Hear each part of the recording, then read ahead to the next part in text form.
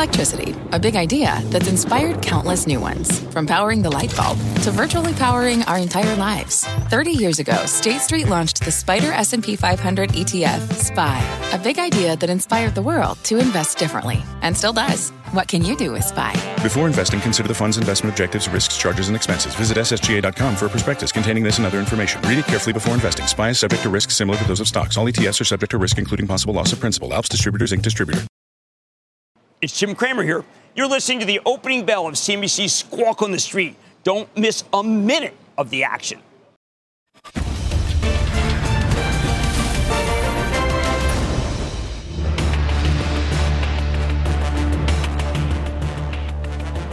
Good Wednesday morning. Welcome to Squawk on the Street. I'm Carl Quintanilla with Jim Cramer and David Faber. Coming off of that Tuesday bounce, best rally in a couple of weeks. Futures are fairly steady as the market watches a host of Omicron-related headlines. Final Q3 GDP up 2.3. That's a couple tenths better than expected, and core PCE does moderate from this summer's generational highs. Our roadmap begins with that volatility pause, a roller coaster start to this Christmas week of trading with COVID and Omicron fears obviously front and center. Plus, we will have more from my exclusive interview with Bob Iger. That's about negotiations with Rupert Murdoch and what that deal meant for today's media landscape. And Elon Musk hits back at Senator Warren again, saying she hasn't paid taxes at all. Carl. All right, guys, let's get to work sort of dissecting all the Omicron-related headlines. Jim, some of them constructive, including some of the modeling we're seeing out of South Africa. Dr. Gottlieb talked about that today. And some of them a bit concerning as we continue to see corporates try to rein in at least some return to work. Just broad confusion. Let's add in what happens after you are finished with your course of COVID, as I am. Where I tested negative this morning. When can I go back to work? Dr. Fauci, Dr. Gottlieb said 5 days. FDA, curiously silent. I think that the Omicron optimism comes from the idea that it can sweep right through the country. I had Dr. Mino on last night, who was a guy that I listened to from Harvard, who's got a startup that he knows more about this kind of thing than anyone. And he's just saying, look, that could be pie in the sky. I mean, who knows? David, I mean, I think the idea that anything can be said about these illnesses makes me very less certain, which means that we need an antiviral and we need it now. Yeah, and we're still waiting for the FDA. I've gotten a firsthand look at bureaucracy in motion there because there had been expectations, to your point, that we would get them. And, Jim, we talked about it on Monday, that we'd get an approval from the FDA for both the antivirals, the oral antivirals that we expect to still have available prior to the end of the year, with some at least some availability, certainly for molnupiravir more than Paxlovid in this last week or so, but we're still waiting from the FDA. But, Jim, you know, what's interesting as well is your point, right? You've tested negative now, and there is this growing chorus, at least, that we're starting to hear people saying, well, maybe 10 days is too much. Ed Bastian from Delta Airlines saying, you know, make it 5 days, facing potential pilot shortages. We know as well healthcare workers, concerns in hospitals and the like. That's where we could be seeing a significant impact in certain areas of the economy where we need people. There's the Delta CEO saying, 10 days is an awful lot. It's going to impact our workforce and operations. And, Jim, it gets back to this idea that if we're going to be living with this to some extent, and if you are fully vaccinated with 3 shots, perhaps you should be able to get back out there a bit sooner, certainly if you're only going to be around people who also are fully vaccinated.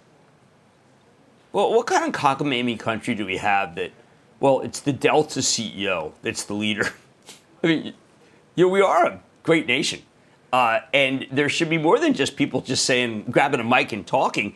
David, if you're a healthcare worker and you have to be out 10 days, and we have a wave of Omicron that goes to the unvaccinated, I mean, they don't want to be called unvaccinated. They get mad about that. How about to the sainted? You want to saint them? I thought the president was pretty strong about this. But the thing that really bothers me, David, is that if it's 10 days for the healthcare workers, then what happens when the hospitals overflow? What goes on? I mean, it's obvious we'll see a lot of chaos, and then maybe the FDA will address it. David, I got to ask you a question. Doesn't the FDA feel like the Politburo? You really never knew who was calling the shots in the old Soviet Union. Well, we are dealing with a lot of different, as you know, different agencies. I mean, you've called out the CDC any number of times. It's It's been almost 2 years now. Oh, they're great. Just, Yeah, the only time the CDC was important was in Walking Dead season 2. But when it comes to the FDA here, my understanding is, it's just about a matter of signatures potentially to finally get the approvals for Molnupiravir and Paxlovid. And we need them. Jim, we need them. Carl, we need them now, given the rising caseloads of Omicron. And certainly for those who refuse to take vaccines, but perhaps would be willing to take oral antivirals that would vastly reduce the chances that those people would be hospitalized or die. Yeah, so we've got regulatory red tape on the antivirals. Obviously, need a lot more data on quarantine. I see the UK is moving toward a 7-day quarantine, Jim. But to your larger point, Dr. Gottlieb said 5 days is certainly worth looking at least for healthcare workers. This remarkable Substack, Jim, out of Eric Topol today, saying our administration continues to take a reactive stance, seemingly incapable of aggressive, bold initiatives that are under their control. And as for testing, Dr. Gottlieb said there's no excuse for the lack of at-home testing that's free in this country. Here's what he said. We should have been doing this all along. We should have been trying to get more at-home tests available and giving them away to consumers in drugstores, allowing consumers to come into a drugstore, buy maybe 4 tests for $5, some small price, and limiting the number of sales that they can get, but making sure they got into the hands of consumers. That's what other countries are doing. They're subsidizing the test directly, allowing people to buy a certain allotment when they come into pharmacies. Yeah, really no excuse for it, Jim. Well, that sounds a lot like what you've been saying for a while.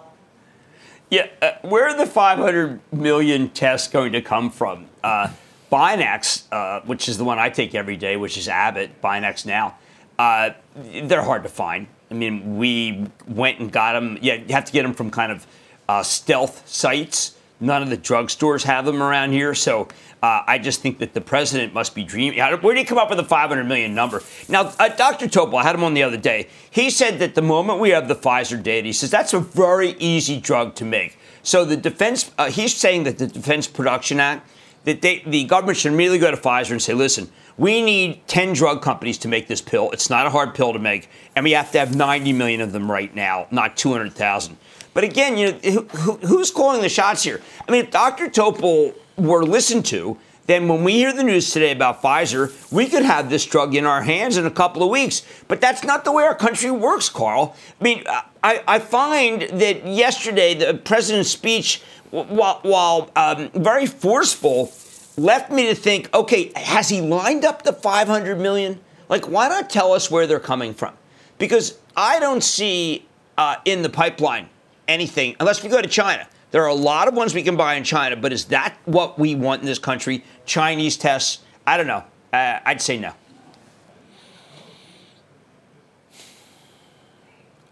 You need testing. You need testing for the antivirals too, by the way. I mean, it's a key. You can't, they're not going to be effective because you've got to use them very early on. Do you have some tests? Very early how many tests do you have in your house? Like 3 David, or 4, how many tests do you have in your house right now? Maybe 4 or 5. I got some, but some of them you got to mail in. So that's, they're not the Binax. I got the 40-pack. We got the Binax. A handful of Binax. Binax. Yeah, we're like, you've got to conserve them only for when absolutely necessary. I have a handful of Binax and a few handfuls more.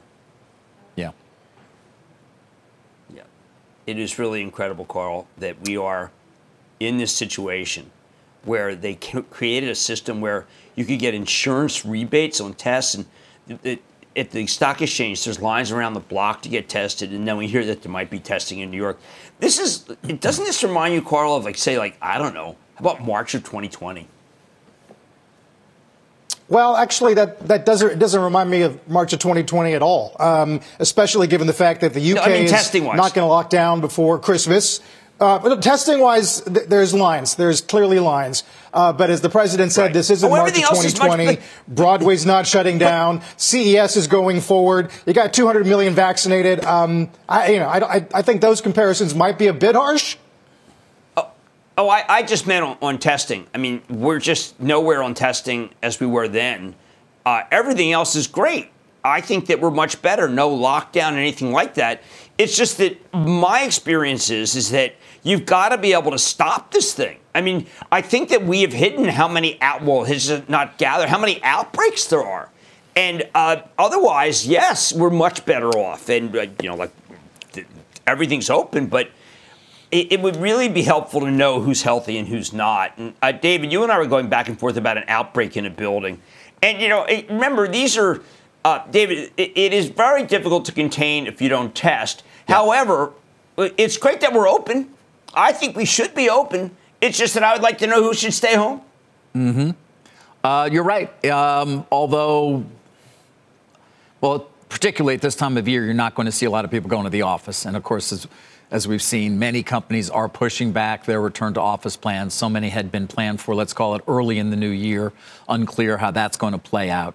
But, yeah, Jim, this is incredibly transmissible. We know many people are getting it. Thankfully, very few of them, if they have 3 shots in them, are getting particularly sick. I mean, look at the two of you, right? Thankfully. That's where we stand right now. The other question, Carl, is, people are looking at the South African data.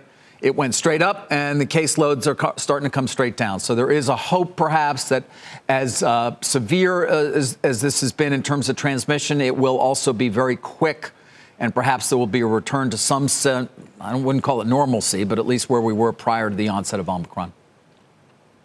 Yeah, you'd certainly expect to have a much broader base of some immunity, Jim. AP's got a good headline that the noticeable drop in South Africa may signal that it's peaked. And if that's true, then you'd be looking at a surge that lasted maybe half of the duration of Delta's, with clearly higher case numbers. But some of these charts, Jim, out of the UK, I mean, the broken ratio of cases to hospitalizations is one of the most encouraging charts we have to go on right now.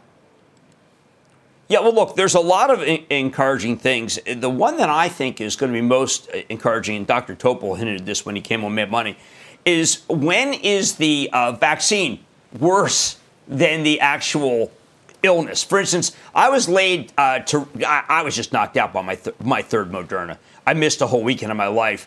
I was only hurting really badly one day from Omicron. At a certain point, you got to say to yourself, wow, I mean, if Omicron is not as threatening as the shot itself, then we're getting back to work. And if this thing becomes the dominant strain, then by, I don't know what Dr. Gottlieb's saying, but I mean, look, by February, we could be back in town.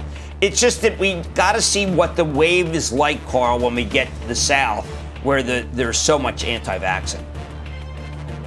Yeah. Of course, all of this, big implications for the economy and for the stock market. Remarkable episode of Mad Money last night where Jim talked about maybe the possibility of a decline in early January. We'll talk about that. Take a look at futures. In the meantime, bunch of calls today on Williams-Sonoma, Darden, Cat, Apple, Coinbase, as well as news out of AWS, Tesla, and a lot more. We'll take a break and be back in a moment. Don't go away. Every day, thousands of Comcast engineers and technologists put people at the heart of everything they create. Like Oluseyi, a Comcast engineer who grew up bonding with his dad over sports. This inspired him and his team to create AI Highlights technology that uses AI and machine learning to detect the major plays in a sporting event. So millions of fans have a way of catching up on their favorite sports. Learn more at ComcastCorporation.com. Let's get straight to the point. You want to grow your portfolio to fight rising costs of inflation or pay off your debt or anything standing in the way of you and financial freedom, right? Yahoo Finance, our sponsor today, can help. For more than 25 years, Yahoo Finance has been helping great investors like you. Whether you're a seasoned investor or just looking for tips, Yahoo Finance makes it super easy by putting all the tools and data you need in one spot. Yahoo Finance takes a holistic look at the financial news cycle, including breaking news, original editorial perspectives, analyst ratings, independent research, customizable charts, and more. You can securely link your brokerage accounts for a unified view of your wealth, including 401k and other investments. That's how Yahoo Finance gives you insights and helps you take a look at your wealth in its entirety. That big picture perspective is what great investors need. For comprehensive financial news and analysis, visit the brand behind every great investor, yahoofinance.com, the #1 financial destination, yahoofinance.com. That's yahoofinance.com.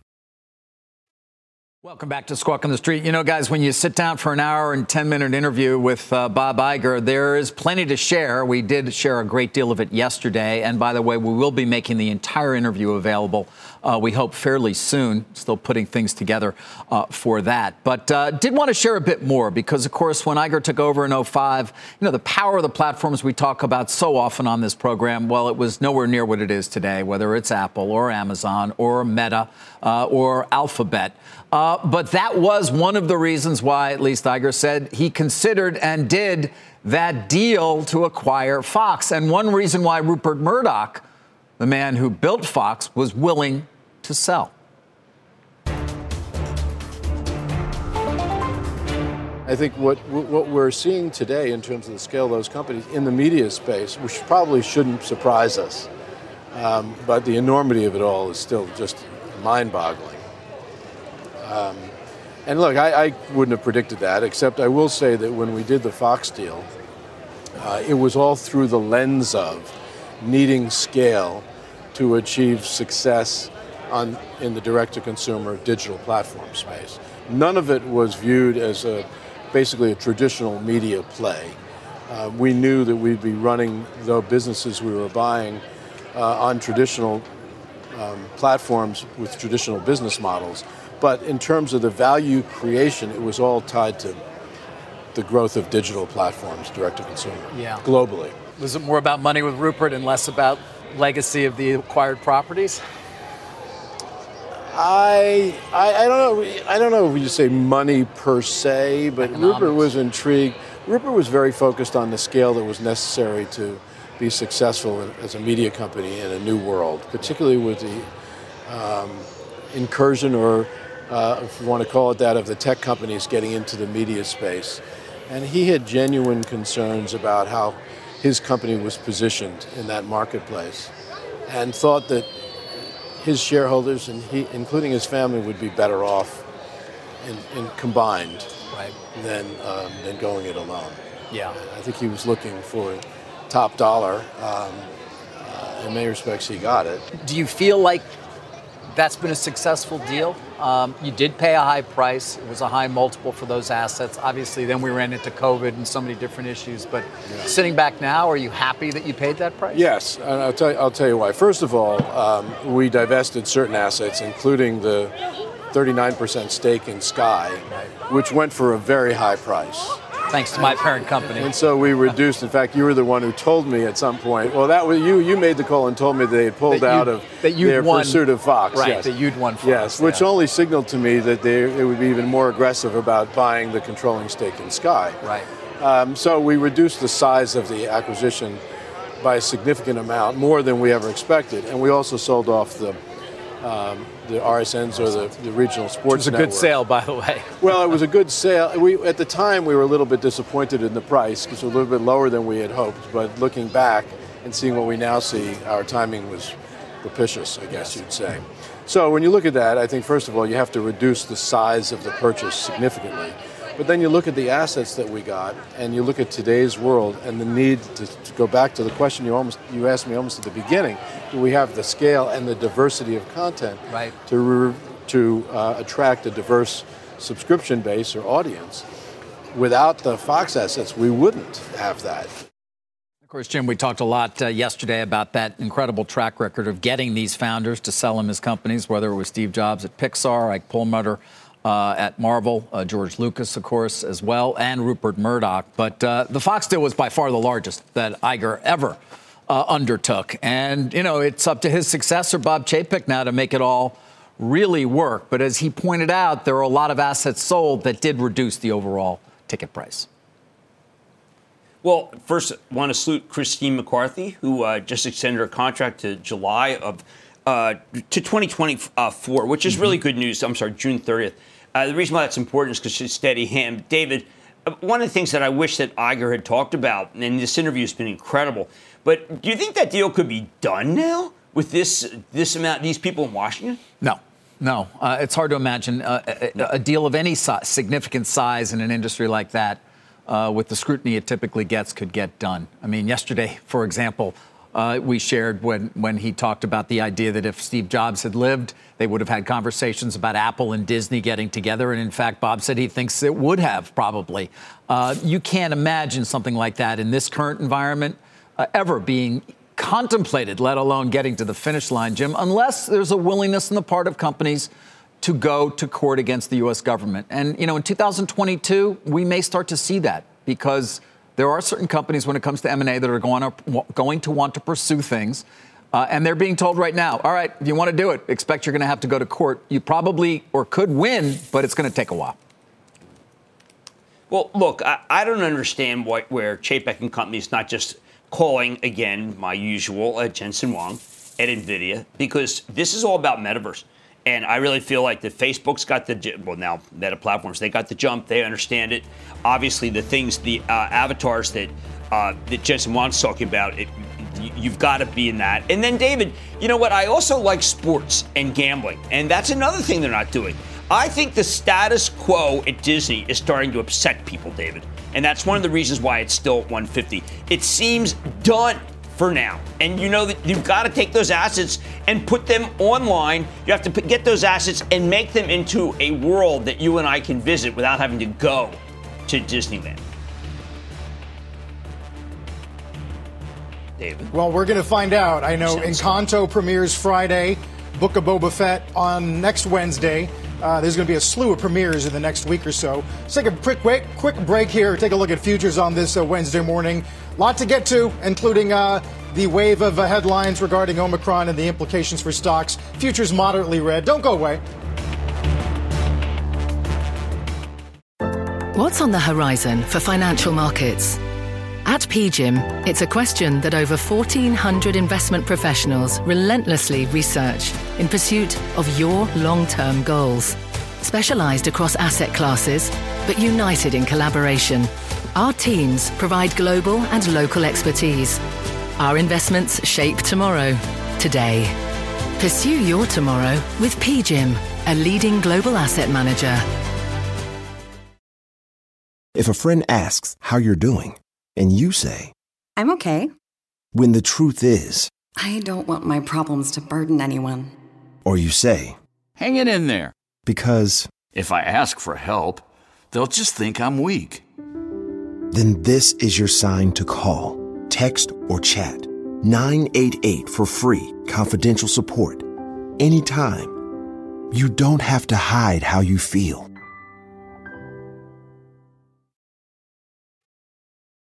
Asia fared fairly well overnight on the heels of our rally here in the States, but some deck got the downgrade of BABA yesterday out of Atlantic Equities. There's some continued worrisome headlines regarding BABA and its cloud unit today out of Bloomberg. With that, a bunch of the names that are in China tech leading the NDX lower this morning. We'll get the opening bell in just a few moments.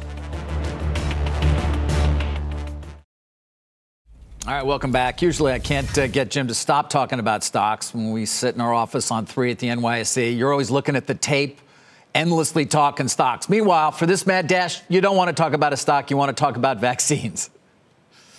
Right. I want to just be a little bit hopeful here. We do have a Christmas rally going on. David, I don't usually read Defense One magazine, but if you did, you would see a story today in Science and Tech. U.S. Army creates single vaccine against all COVID and SARS variants, researchers say. This is literally Walter Reed Army Institute of Research about to start trials on a vaccine that works on everything. They even think other strains to come. So, David, if you want something to be to cheer, it could be the U.S. Army and what they're doing. This would be rather remarkable. And boy, who wouldn't want to be in that trial? Yeah, a number of people have noted that story this morning, Jim. Don't know whether it will have a broader impact and don't have a lot of details in terms of where they are in these trials, who actually developed this. But to your point, something that would act against any coming variant would be quite helpful. Right. And then, so you get the Pfizer news. David, what time is the Pfizer news scheduled? Maybe later today. What time's the Politburo news? When's the Politburo? Maybe they'll get the signatures later today, or maybe it'll be tomorrow morning. I don't know. I've given up on that one. But yeah. David, who is the FDA? I mean, remember the FDA was really incredibly organized and really knew what it was doing. I mean, when Peggy Hamburg ran it, It was like, wow, clockwork. I mean, now it's kind of this great source of mystery, FDA. It's not. It's like the UBS evidence lab. Yeah, there have been some questionable but without things that there. rigor. Not to mention that Biogen drug. Why they approve that, for example? But anyway, that's neither here nor there. You see all the. Yeah, but governments around the world are vetoing it. Biogen is in trouble. But that was, again, David, all the people on the panel all voted against it. Who is the FDA? I mean, I would prefer, say, the people at Box to run the country, Carl. Yeah. Meanwhile, Reuters guys with a headline that France has canceled its order for the Merck antiviral, hopes to receive instead the Pfizer drug before the end of January. We'll see what that means for the prospects of Molnupiravir. In the meantime, let's get the opening bell here, get this Wednesday morning started, and watch some breath fill in. Jim, I know, talking about levels, last night you were watching the COT data, looking at trader positioning, wondering how long that can last, and then also looking at trend lines, and it sounded like you were sort of conditioning viewers maybe to be on the lookout for a 10, 14% correction early next year. Well, I think we can spike here, and then one of my favorite commodity analysts, Carly Garner, really said, look, this is just an unsustainable advance from the bottom in 2020. There's never been anything like it. I just want people to understand that we're in rarefied territory. We've been going up and up and up. And Garner's work just said basically that has not historically been sustainable. Look, I believe in this Santa rally, but then my crystal ball does get clouded. If we got, say, the Pfizer pill and we got Walter Reed, then we can take some rate increases. But on the other side, Carl, I mean, I think that we are a little bit glib about what could happen with Omicron. Dr. Topol saying if you're not vaccinated, it's the equivalent of just to really go back to the old days. It's just going to be another really bad COVID. I do like the fact that the cyclicals are running.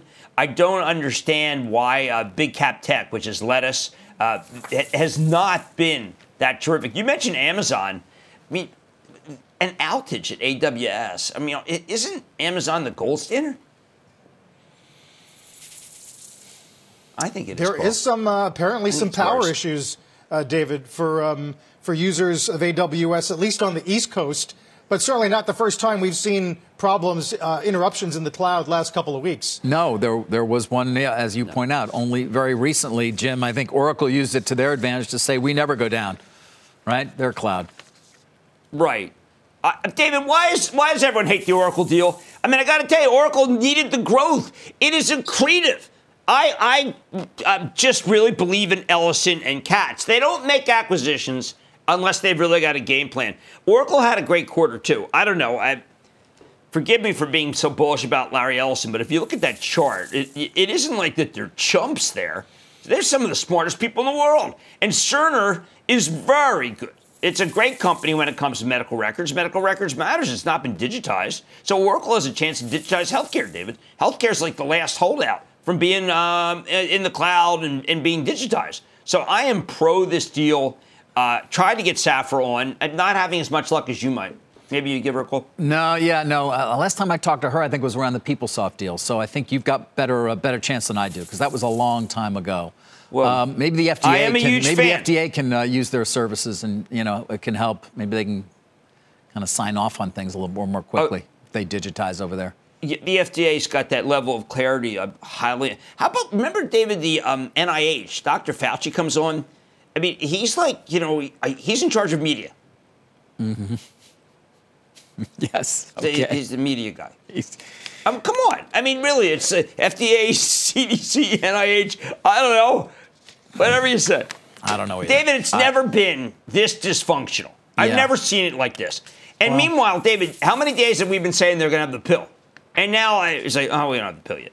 But we fast-tracked that Biogen $56,000 drug that I can tell you from my work with the Brain Foundation doesn't work. $56,000 doesn't work. Well, I think it gives you a day that you don't have Alzheimer's. They did. You're on the old price. Crazy. Didn't they significantly cut the price? That was the news earlier this week, right on Monday. Yeah, well, no one's using it. They cut the price. I mean, it gives you like 4 hours less of Alzheimer's, like 3.5 hours less. You know what, Carl? I think maybe he needs to get out of quarantine. I'm starting to feel that. I don't know about you. I think I'm ready. So. Yeah. I think so, Jim. I almost want to walk outside, but Twitter's vicious. This dysfunctional, Jim. Yeah. I know we all have short memories, but I remember 2020. Yeah, so do I. I know. You're saying, okay. Look, I don't like the testing situation. I want no lockdown. I think it's great that everybody walks around.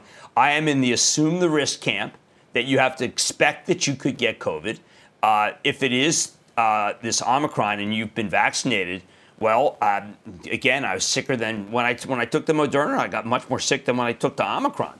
So I don't know. And maybe I'm super immunized. Maybe I can come there and give David a hug and nothing would happen. Maybe David, you can contract it being next to me and I can't get it again. This is unbelievable. There's no stopping. There's no stopping. The FDA is going to. I know that. Yeah, I just want the FDA to come out and say, you know what, we're around, we're doing things. That'd be good. All right. Well, speaking of doing things, let's move on to Tesla for a minute, guys, because it is up over 3% this morning. Tesla's Musk, of course, may be done selling stock. He has sold an awful lot. Of course, he continues that war of words with Senator Warren, but he's said or quoted as saying he sold enough stock to reach his plan, selling, another 583,000 shares yesterday. And so he's at 13.5 million shares having been sold. Stock's come off about, let's call it 180 billion in market cap or so from its high, Jim. Unclear whether all that selling's pressured it, but it certainly has coincided with the decline overall in the stock, still up 37% for the year. Right, let's make it a comeback here. Did Iger talk about Musk? No, we did not talk about Elon Musk. Because, remember, he was the Time Person of the Year. And I continue to think that whatever he does is still more exciting to people in this country. And Elizabeth Warren, I don't know. I mean, she has COVID, too. I hope she gets better fast. Carl, back to you. Well, he did talk about Senator Warren to the Babylon Bee and sort of defended his use of the term Senator Karen. Take a listen. You were pretty mean to Senator Warren, though, on Twitter recently. You slammed her, man. Please don't call the manager on me, Senator Karen. She struck first, obviously. Right. Yes, she did. She called me a freeloader. Yeah. And a grifter who doesn't pay taxes, basically. And I'm literally paying the most tax that any individual in history has ever paid this year, ever. And she doesn't pay taxes, basically at all. And her salary is paid for by the taxpayer, like me. Babylon Bee taking a departure from their normal satire. Guys, he also took a moment to slam California, said it was once the land of opportunity, now the land, Jim, of overregulation, over-litigation, and over-taxation. Well, look, it's easy to move. That's what we're learning. Texas, Florida, and Tennessee, gigantic winners. Not talked around enough because I think you really can't go anywhere to see it. But I am stunned at how strong Texas is. David, is it not a possibility that Silicon Valley could one day just literally become Silicon Nation? We don't need to be anywhere, David. We can be anywhere we want. No, you're right. We can be in our pajamas. Clearly, we know that we can be anywhere we want, and eventually we'll all be in the metaverse or the omniverse, being whoever we want, apparently, whether it be work or play. So, yeah, your point's a good one, and there is no doubt we also, many people may have seen the numbers in terms of the lack of additional population overall in the country. That got the headlines. But when you do look, as you just pointed out, Jim, at where people are moving, Texas and Florida, we kind of know that anecdotally as well. We've all seen people, certainly, I think more New Yorkers moving to Florida. It seems more Californians moving to Texas, Austin. I call people now who are in Austin. I didn't do that long ago. There weren't people that I knew who are sources, whatever they might be running, investment funds or companies. They're there now. And so, yeah, there's no doubt that those states have been the beneficiaries of a lower tax regime and a number of other significant regulatory obstacles that don't exist there that do in some of these other states. David, we have a declining birth rate. We are finding, obviously, that we're not living as long enough in this country. People are moving to different places. Is there any wonder why we don't have this? We have this incredible problem with employment. We have no immigration to speak of. We're like Italy. And I'm not kidding. That is the Italian pattern. And it's just not a good one it means that we're not a growth country. A lot of our companies, David, particularly like the General Millses of the world, they need us to grow. We are not a growth country anymore. Big change, David. Yeah, no, I'd take it if we had tomatoes that tasted like they do in Italy, Carl. Then it'd be all worth it. But, if you can't get that, then what's the point? I wish the Fed, maybe the Fed can do something about that. Mm-hmm. David. Jim, you mentioned cyclicals earlier. Caterpillar does get upgraded over at Bernstein today to outperform. They say concerns about this machine upgrade cycle ending are premature, and they point out that a lot of these names tend to do well in the early stages of rate hikes. Yeah, look, I think Caterpillar Stephanie Link's been pushing Caterpillar on the Judges Show. I've got to tell you, this stock, it's levered to oil, and oil's up. People do think that China can make a comeback. It's not as much China as people realize. But holy cow, if we get road building, we get infrastructure, Caterpillar's the one. So I thought this call was really good, especially, this guy Jim Umpleby, who runs it, he's terrific. Let's get him on the show. I mean, I'm not kidding. He really has a new Caterpillar, the returning capital. They're kind of like the oil companies, David. They're no longer reckless. Caterpillar's not reckless. It's really well run. I think that's great, David. It's too cheap. Okay. Yeah, it's funny when you talk about reckless, but then I immediately hear your constant refrain about Ford in terms of pulling out of markets where the company was actually always losing money and that not being a particularly good strategy. As we end the year here, looking at Ford, obviously all the automakers are actually up this morning, although, again, Tesla by far the most, given some of the news there around Mr. Musk's perhaps cessation of sales. But Ford ending the year as well pretty strong, Jim. Yeah, and it's just beginning for them. They're going to have an unbelievable quarter, I think, in part because, as you said, they don't make cars anymore where they're losing. I do think that they had to stop taking reservations, I know from my investing club, for the F-150, yet they're still advertising around the clock on this new 5-day-a-weekend football season. I think Ford is a very inexpensive stock. It's got a good yield now, and I think that Jim Farley's just a cut above. He's rather remarkable. He wants to take this thing dramatically higher. He is willing this higher, Dave. He's willing it. And I think he's going to succeed. This one's not done. It's going higher.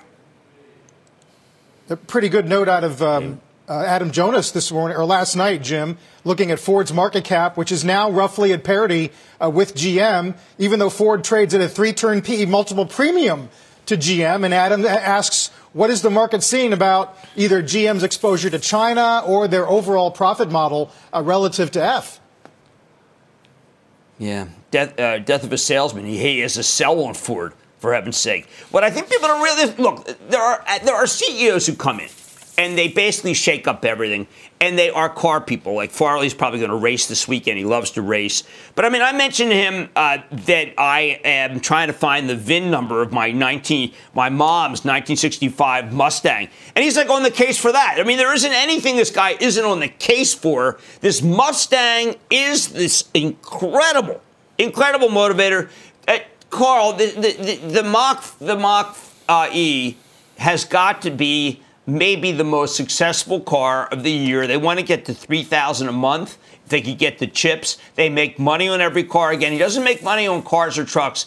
Then he just closes it. F-150, lighting your house up. I don't know. This is going to be a company that is going to have a Salesforce orientation. They're going to actually integrate Salesforce, a truck in the cloud. And yet people just act as if it's just a car company. It is so not a car company. F-150. Bestseller, Carl. I think this thing's got much more to go. It's resting before its next move. That's pretty good. Yeah, we'll talk more about that later on. I do want to get you on Apple really quick, Jim. It's not moving much, but Citi does go to 200, awfully close to some street high levels. We're going to talk to Jim Suva later on this morning. And I know Katie Huberty has a note on IT hardware, which I think we got Suva later today in the 10. That's a big booking. His piece is excellent this morning. Yes, Katie Huberty has an amazing piece today about shortened times. She's talking about gigantic numbers in China. So, Carl, this stock, which is stalled right now, own it, don't trade it. I think when you get Suva and you try to pin Suva down, he's talking about augmented reality. That's not in any of the forecasts that I'm using. I think Suva's got a beat on this thing that I haven't seen in a long time. So, Carl, you got to grow on augmented reality because I think that's the key to 2022 numbers. All right. Bit of a mixed bag this morning, guys, in terms of sectors. You got the VIX back a little bit below 21. We'll watch all of that. Let's get to Bob Pisani this morning as well. Hey, Bob. Good morning, Carl. Happy Wednesday, everybody. About even on the advanced decline line, and Carl's right, kind of a wishy-washy open. The bull narrative, I think, is still a bit in control. Take a look at the sectors. We've got about even on the advanced decline line, as I mentioned. Consumer discretionary strong. Tesla's had a good open. That really helps. Energy is a little bit on the weak side. Banks a little bit. Healthcare. Semis are a little weaker, but remember, that's a day after the Micron earnings that were really strong yesterday, so maybe a little bit of a give back today. Consumer staples, as you can see, fractionally to the downside. So the bull narrative, you remember we have this sacred Santa Claus rally, which starts next week. It's the last 5 days of the year, the first 2 of the new year. And the narrative for the bulls is pretty simple here. Omicron is contagious, but not as dangerous as prior variants.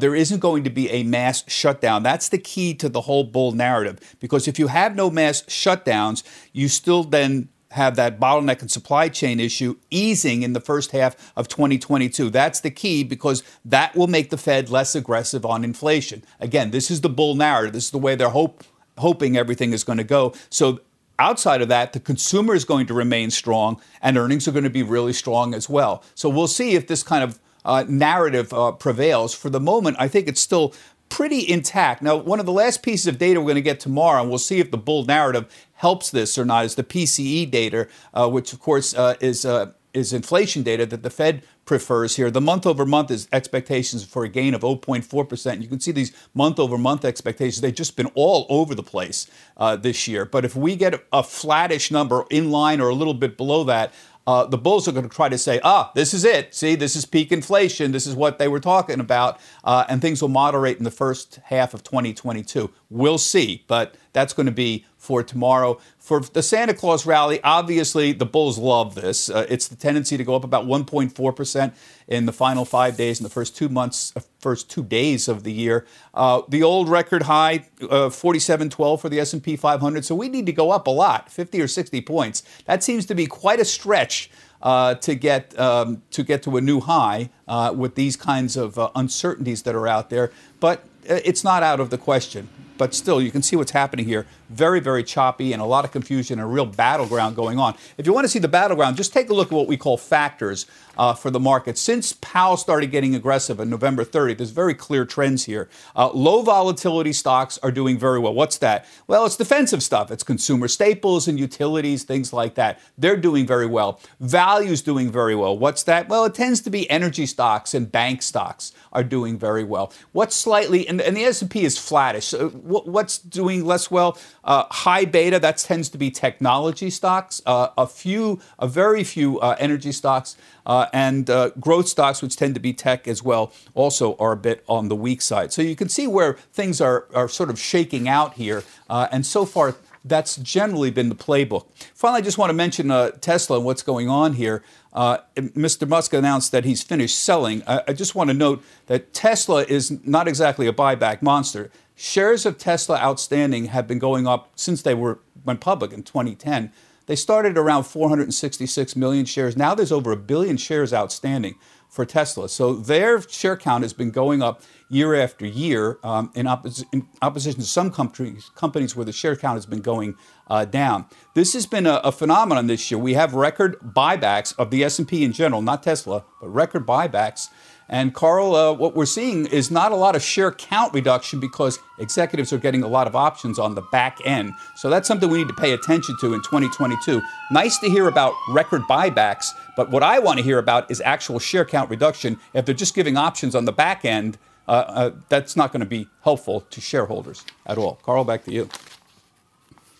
All right, Bob. We'll see you in a bit. Bob Pisani. Take a break here. As we do, let's get a look at the bond report, see how treasuries are faring today. Got the 2-year up to 66 basis points, but the rest of the curve a little bit lower. 10-year right around 1.458. GDP, if you missed it, final for the Q3 was up 2.3. We were expecting 2.1. And, of course, a lot of the Fed speak will return next week. We'll see how much of that commentary echoes what Powell said a few days ago. We're back in a moment.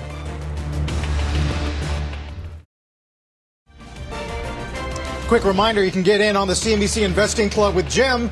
Just sign up and find out more at cnbc.com/investing club, or as always, use the QR code on your screen. It takes you right there. We'll be right back. Let's get to Jim and stop trading. Yeah, we haven't mentioned Paychex at all today, and that's the small to medium-sized, really the payroll processor for many of them. And look at the numbers. I mean, this thing was extraordinary. It was much better than expected. Talk about a feel-good story. The number of businesses that are opening, the number of businesses that are expanding, it's remarkable. Profits are great. And I think Paychex is emblematic of that, which is why I'm so glad to have Marty Mucci on tonight in Mad Money. Wow. I mean, people keep underestimating this company, underestimating the country. Business formation is extraordinary. Remember, they also do a lot of the Etsy businesses that we know are empowering a lot of people at home. Dr. Faust is a guy who's been an incredible. He and Dr. Mino had on last night. Dr. Faust is an emergency room doctor up at Harvard Med, and he also is a public policy guy. He's been got a great thesis about what we have to do to make it so Omicron doesn't jam up all our hospitals. Very bullish situation. Yeah. Hey, finally, Jim, pretty good run game for your Eagles last night. Best in show. Look, we are in the hunt. If we win out, then you and I are going. We're going. It's Los Angeles this year. Yes, we are. Jim, we'll see you tonight. Mad Money, of course, 6 p.m. Thank you, guys. Eastern Time Thank you. With Jim Cramer. You've been listening to the opening bell on CNBC's Squawk on the Street. Imagine earning a degree that prepares you with real skills for the real world. Capella University's programs teach skills relevant to your career so you can apply what you learn right away. Learn how Capella can make a difference in your life at capella.edu.